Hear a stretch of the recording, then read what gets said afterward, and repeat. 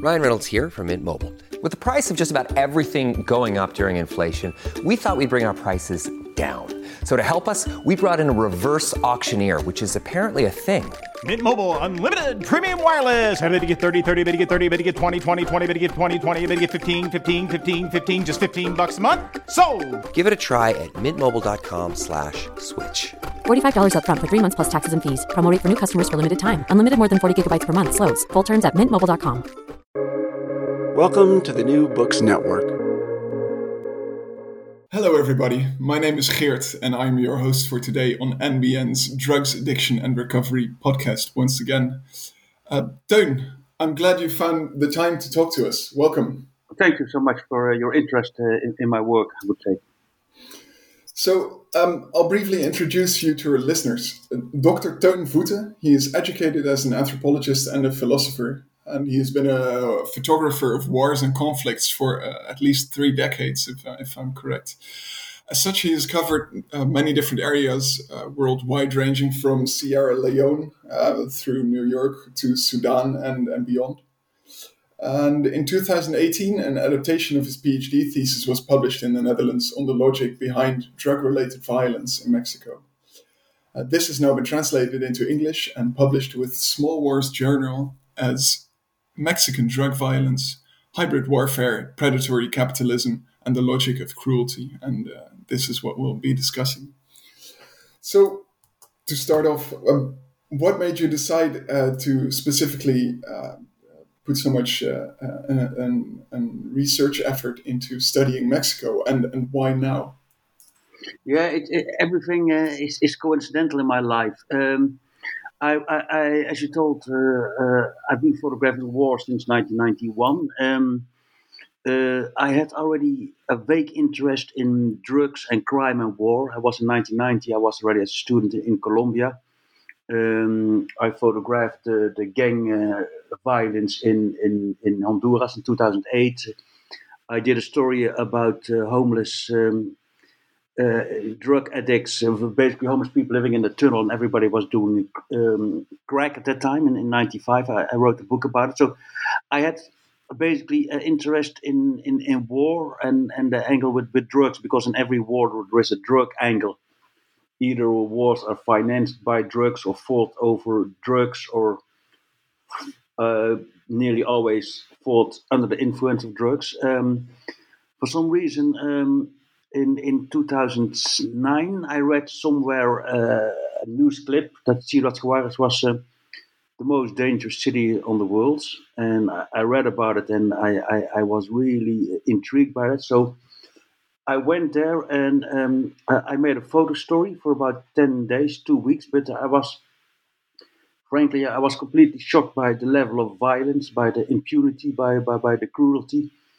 And the weird thing was, I'm used to these levels of violence in the so-called new wars like Sierra Leone, Liberia, Afghanistan, post-Soviets. But I mean, Mexico was a completely sophisticated modern state. You cannot call it a failed state. So the violence was so intriguing.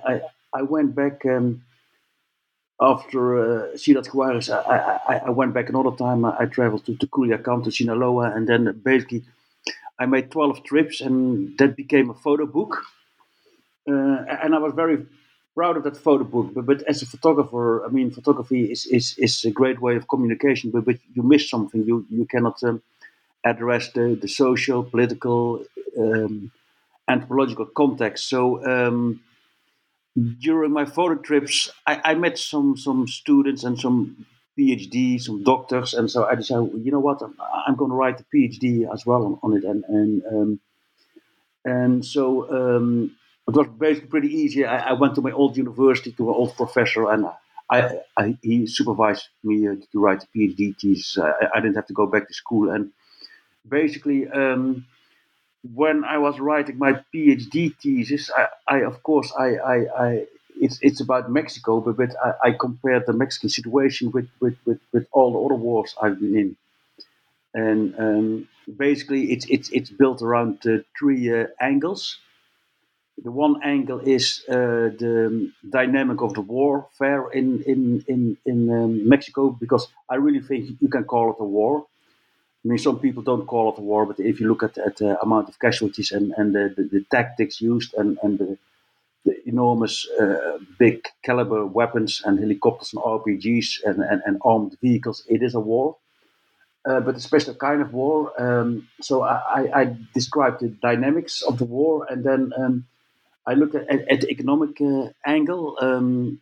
That chapter is called Predatory Capitalism, and I looked first briefly in how far the economic inequality is responsible for the drug violence, and yes, it's a favorable circumstance for drug crime to flourish if you have poverty and economic inequality. But what I found more interesting is how you can describe the DTOs, the drug trafficking organizations, as hyper-predatory capitalist corporations that who profit is the only aim, but who use nearly all other who function nearly the same as legal corporations. The only difference is that they use violence and that they operate outside of the law, but there are incredible similarities. And the last chapter, the cruelty of violence, I mean, the logic of cruelty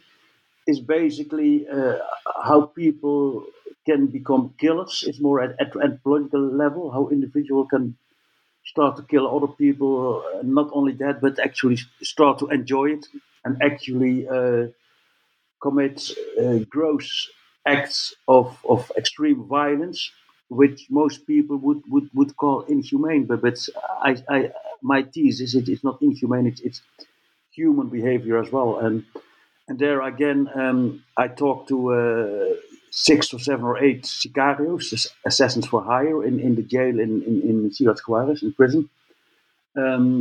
But I also made a comparison with the experience I have in other wars with the jihadis.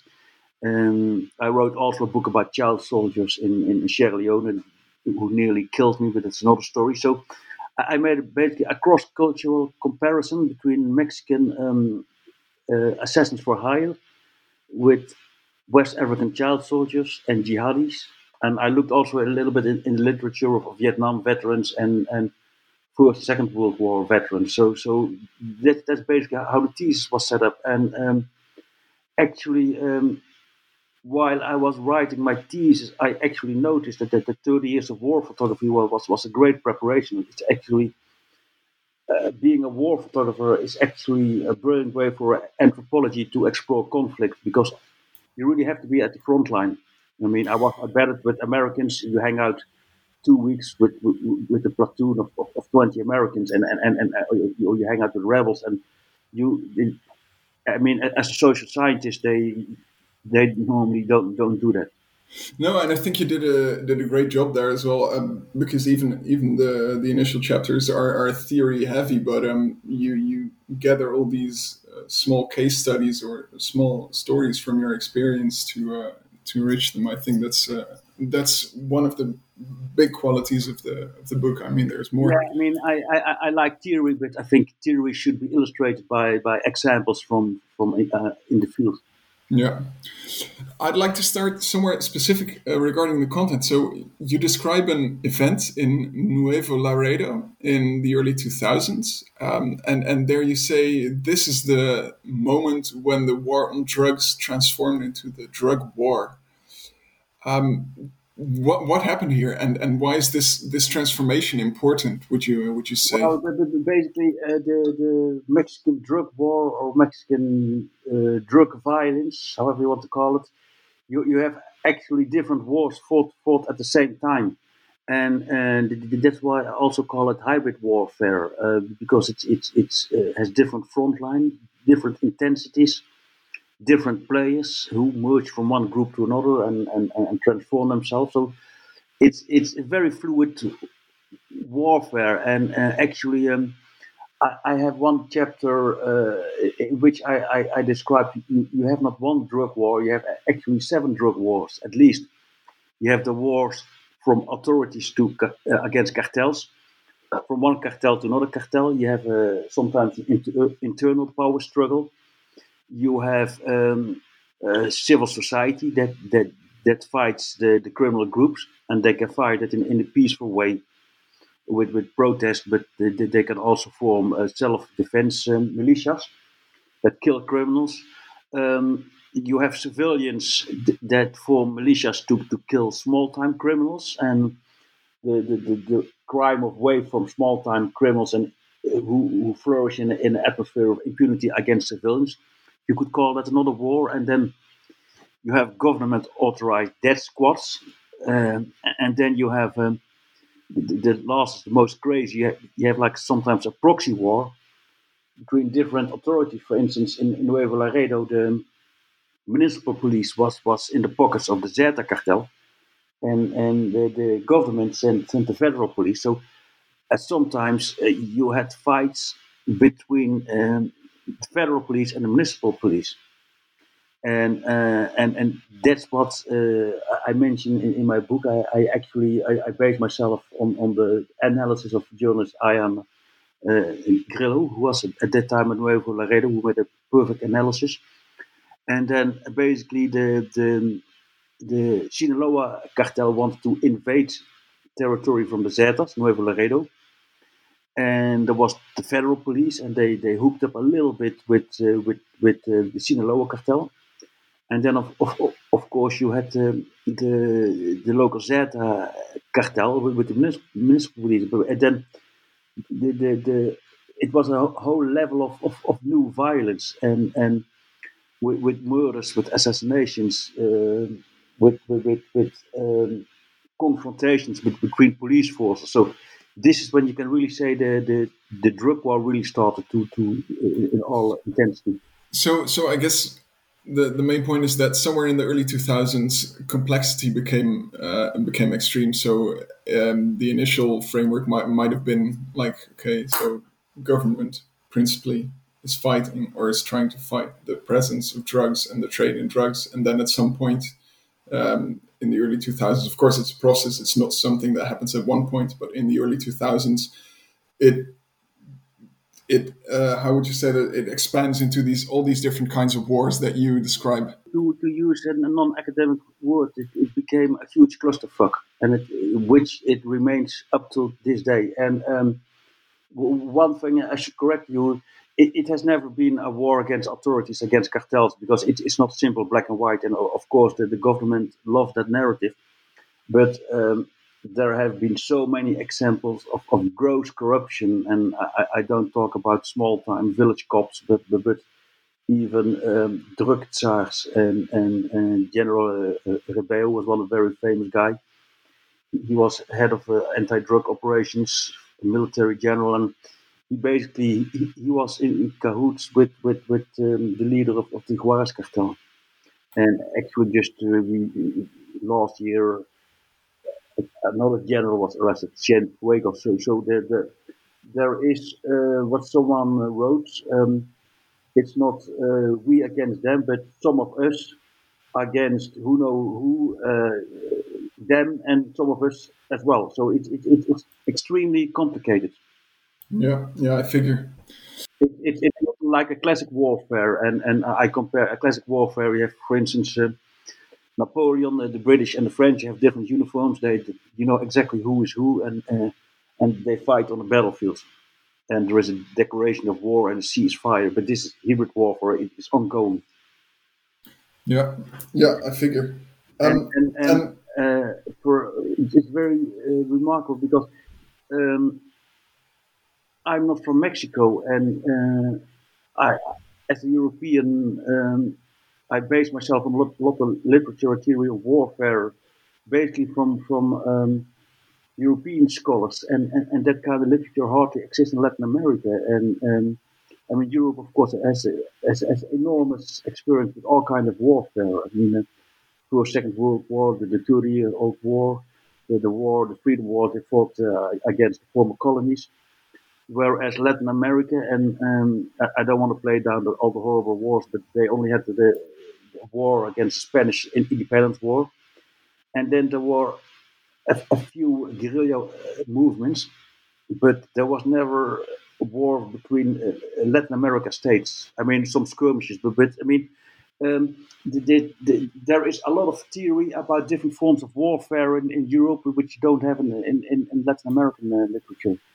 No, of course. And this is something that you quite accurately describe. I mean, you indicate that the different theoretical frameworks that we have to say capture the post World War II conflicts are not really sufficient to capture the situation in Mexico, and even frameworks like greed versus grievances doesn't capture the mechanics, nor does the new war concept. You coin or you use this concept of hybrid war. How does this better capture the complexity in Mexico? What does it enlighten? Well, a hybrid warfare, it's actually so you have distinction between first you have the classic war between states and regular armies. Then you have and taxed by authorities, financed by taxation, and then you have the so-called new wars. This is a theoretical framework from Mary Kelder and Herbert Münkler. Very useful to describe situations in Sierra Leone, Liberia, post-Soviet Afghanistan, Angola, all the conflicts where I was myself as a photographer, Colombia. And what you have there is you have a merger between crime and war, and basically war becomes a means in itself. Situation of war is maintained because it creates a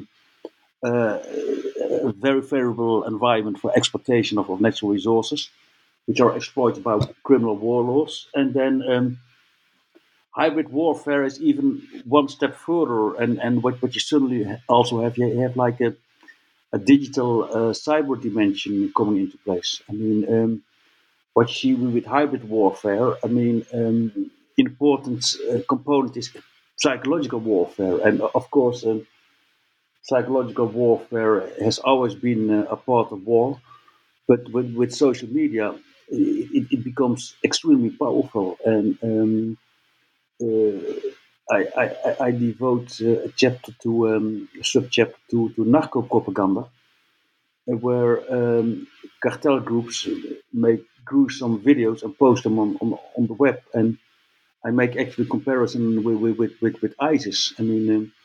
The war of ISIS against the West is also a typical form of hybrid warfare. It has different identities, different front lines. There is no clear demarcation between a combatant and a civilian, and everybody can be a target, and everybody can become a combatant as well.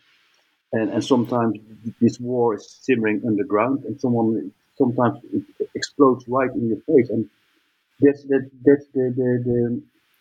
characteristic of hybrid warfare. And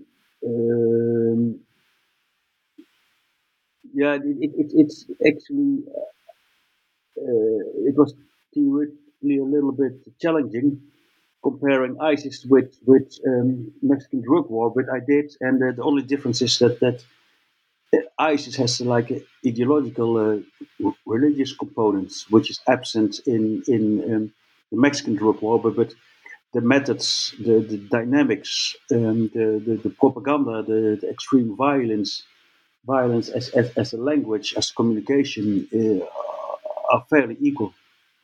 And why are we talking exactly? Because you also cite a lot of the economic grounds for the conflict. Why would you say we are specifically talking about drug violence in Mexico and not, for instance, poverty violence or neoliberal violence? What is it in the nature of drugs that makes the situation in Mexico so incredibly explosive? Neoliberal politics created, of course, a situation where you had huge economic inequality, which was a feeding ground. I mean, a fertile ground for cartels to flourish, to recruit people. But it's not the only explanation.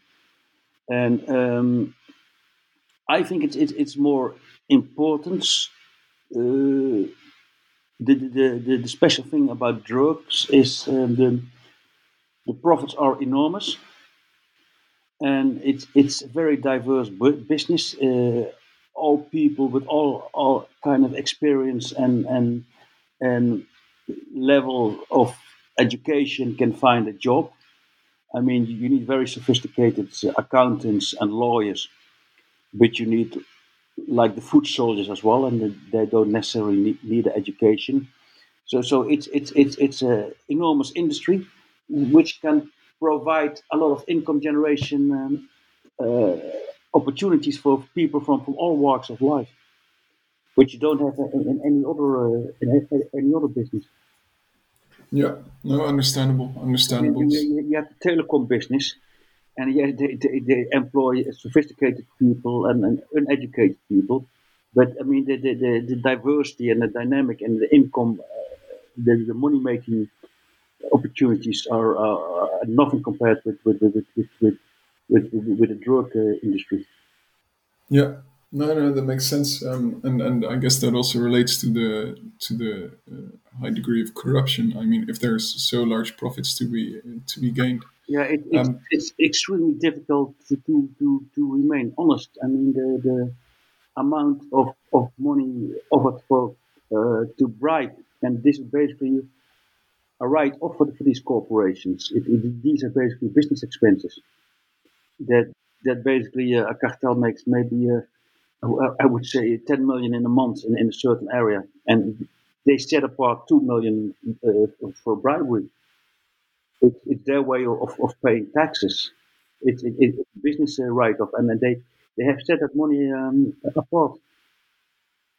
And okay, no, I fully agree. But why would you say then that Mexico is not necessarily failed state? Why is it still a stable sort of country?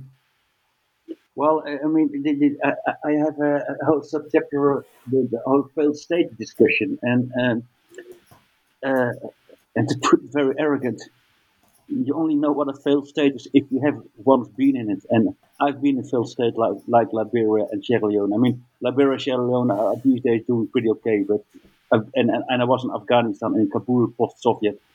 It was nothing was functioning, nothing, no infrastructure, no hospitals, no means of communication, no electricity. There was nothing. No culture. I mean, but Mexico has of course, a great communication industry, a great cultural industry, musea, great infrastructure, great hospitals, great universities. So that is all functioning. But only a state should provide for these goods, but also for security. And security is the problem in Mexico, and only in certain parts of Mexico. So not the whole of Mexico is completely dangerous and not under the rule of criminals. But you could certainly say that there are certain areas in Mexico that you can consider failed statelets, small states, or you could talk about security failure, but I would never call Mexico a failed state. No, I understand it, and I think it makes sense what you say. I mean, my latest trip I was in Michoacan, and I went deep down in the hinterland, and there suddenly there are no authorities, and there you have lots of regions controlled by different armed factions and self-defense militias and autodefensas and cartel groups, and you have new cartel group invading, and there is no rule of law there. No, I understand, and I guess so. In certain areas, government and society is functioning rather well. So there is also a lot of financial means available. And I was wondering, so there's this militarization of the drug related violence from the government side. Would you say that the army is escalating the levels and the scale of cruelty, or is that principally the non-state groups? or how does this dynamic work? This escalation of violence. I mean, people from more leftist background, they like to point the accusing finger at the army. And yes, the army has been found guilty of disappearances and human rights violations, but do not underestimate the militarized, how the cartels have become militarized. I mean, if you look these days at the Cartel Jalisco Nueva Generación, the most aggressive and expensive cartels, and I mean, the Zetas were originally special forces from the army. And they started the whole militarization of organized crime, and with RPGs and armed vehicles and .50 caliber guns and rifles. And what you see right now, the Cartel Jalisco Nueva Generación, they drive around in convoys of 20 SUVs painted in camouflage colors with the logos painted on it, and all the guys are impeccably dressed in desert camouflage uniform with how do you call it? Bivak. Good question. Like face covering masks. The mask, yeah, and with AR-15s, and they somehow imitated this from ISIS, because ISIS also drove in these huge columns. With armored vehicles and in camouflage colors and uniforms. So, I mean, the cartels have been completely militarized as well, and then you have like a escalation.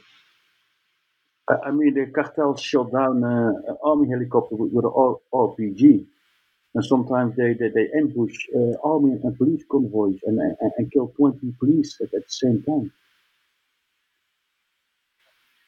I think that the three different themes of your book, they're really all three of them are very important. But in the end, I guess the most pressing question of the book is the why of the cruelty and the violence in Mexico.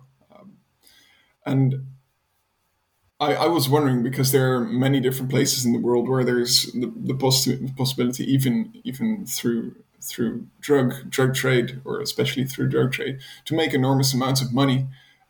Why is it escalating in this way, the cruelty in Mexico? What do you think? Yeah, I mean, if you look at Holland, there is a lot of, I call Holland the narco state light. There is a lot of money is being made in drugs in Holland, but there is violence. There was also one beheading, and a lawyer and a journalist were killed. But it's not at the level as Mexico, and it has to do with a long tradition of violence and escalation and circles of revenge and tactics, and it has to do with the geography of the country. Yeah, you have huge remote regions where cartels can just basically make safe havens for themselves and havens and do whatever they want. And basically, it's a learning curve. There is so much competition between armed groups that in a social Darwinistic mechanism, the most cruel, the most violent group will survive. And I describe that violence not as an aberration, but I describe it as a business strategy.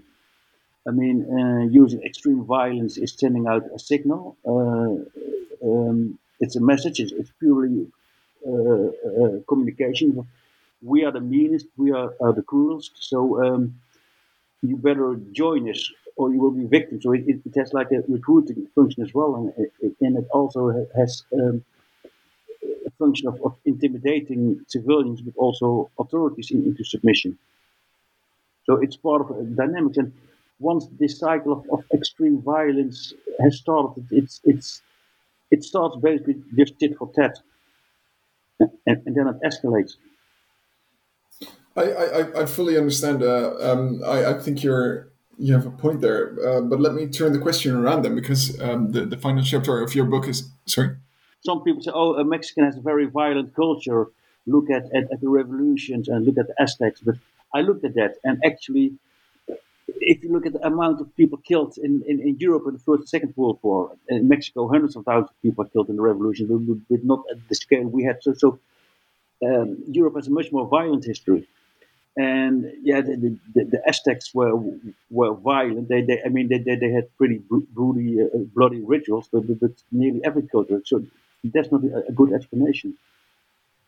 No, I figure. But let me turn the question around then, because your final chapter is on the Netherlands and Belgium, as you say, narco state light. Why isn't there this this longer period of sustained extreme violence, of this hybrid war? Why hasn't that happened yet, or why isn't that happening in the Netherlands and Belgium? Well, but basically, cartels use violence only when necessary. Criminal organization, because violence alerts authorities, and it basically drug trafficking organizations, they prefer a peaceful environment where they can conduct illegal transactions without being disturbed by the authorities. And committing acts of violence will alert authorities that they will intervene.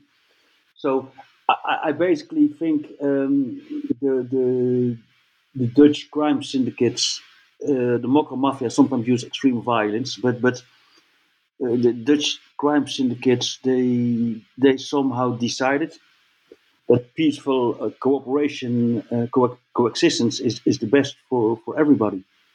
And you see that in some areas as well in Mexico, that some cartels basically decide, listen, the plaza or the area of operation is big enough for two cartels, and you can do your thing and we do our thing, and we don't bother each other, because violence is a huge waste of money and human resources.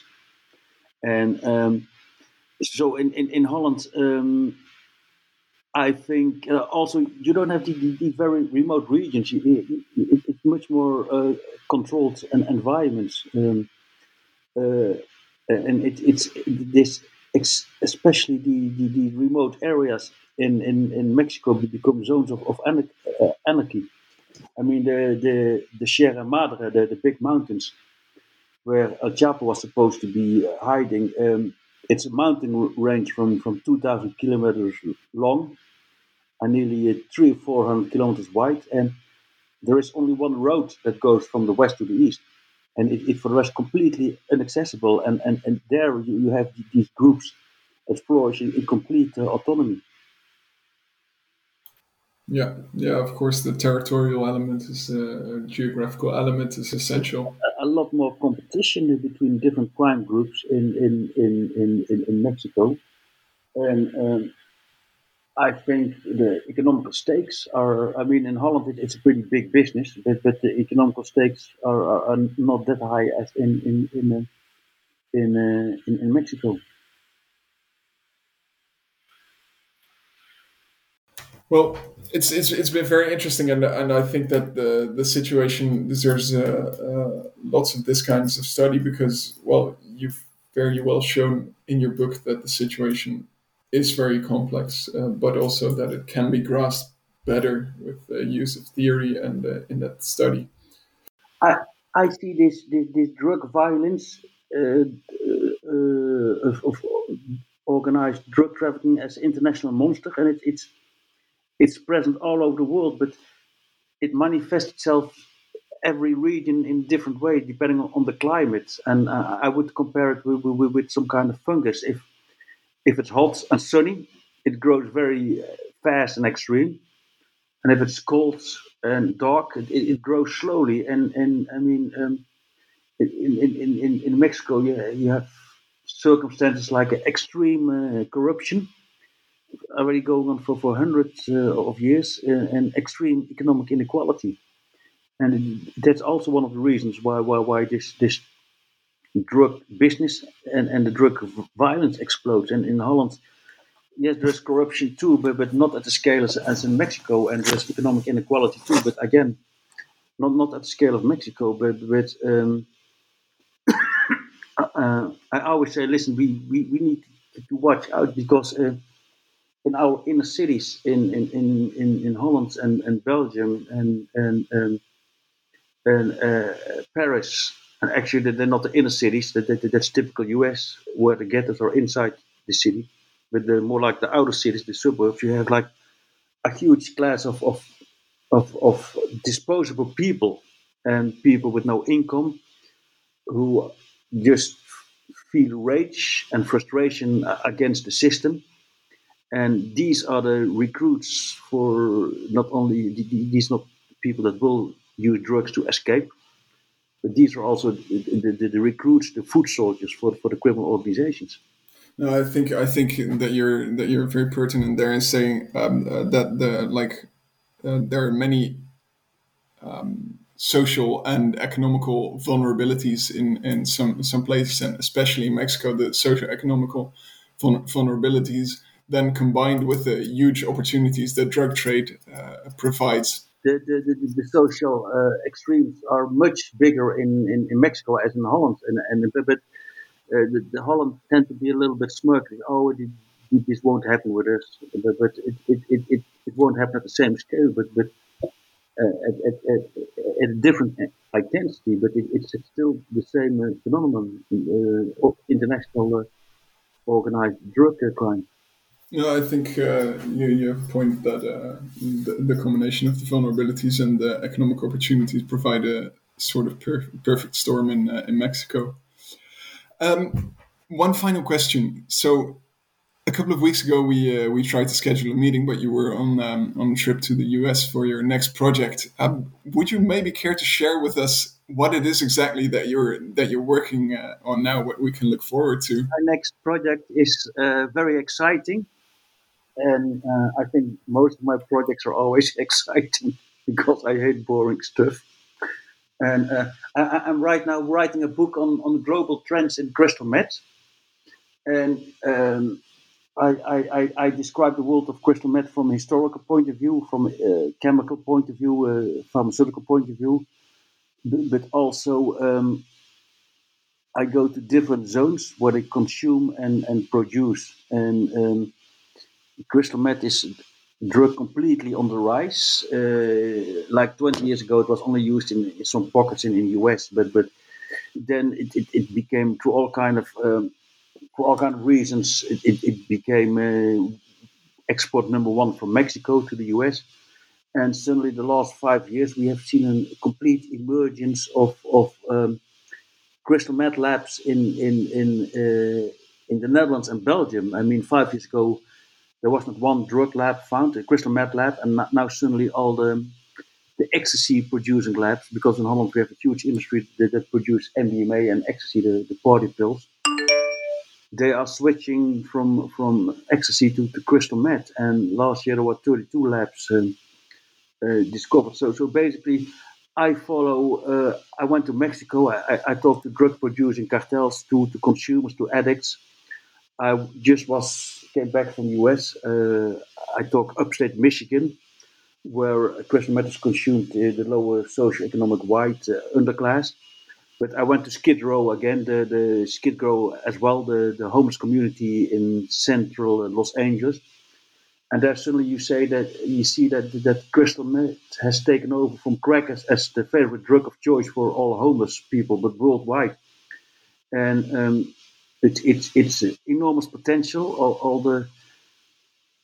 This class of expendable, disposable homeless people, illegal immigrants, and they all turn to crystal meth, and it's a huge nightmare. And they right now even make it in Afghanistan from a local plant, and then they export it to Pakistan, and it winds up in the streets of Zimbabwe and Cape Town. So it has become a completely global project. I mean, the crystal meth produced in the Netherlands is mostly exported to Australia, because we have here a very small niche markets, and mostly people from the gay scene that use it for sex parties as a stimulant. But it's extremely interesting story also because crystal meth was completely legal in the Second World War, where it was used by the German army and given to its soldiers. So it's a very fascinating drug, extremely dangerous, the most addictive. It's actually a fascinating story, and so I did my Mexico research and my US research, and later on this year I hope to go to Afghanistan and also the Golden Triangle, because the Golden Triangle, the border area, Laos, Thailand, and Burma or Myanmar, used to be all about heroin and opium, and now they switched to crystal meth as well.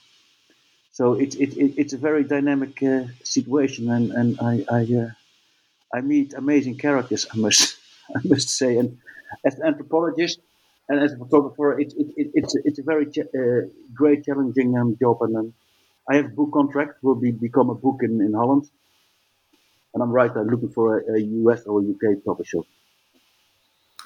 Fascinating. I'm really looking forward to that. Thanks for sharing, Teun. Yeah, thanks. All right. Well, I guess that was it for today.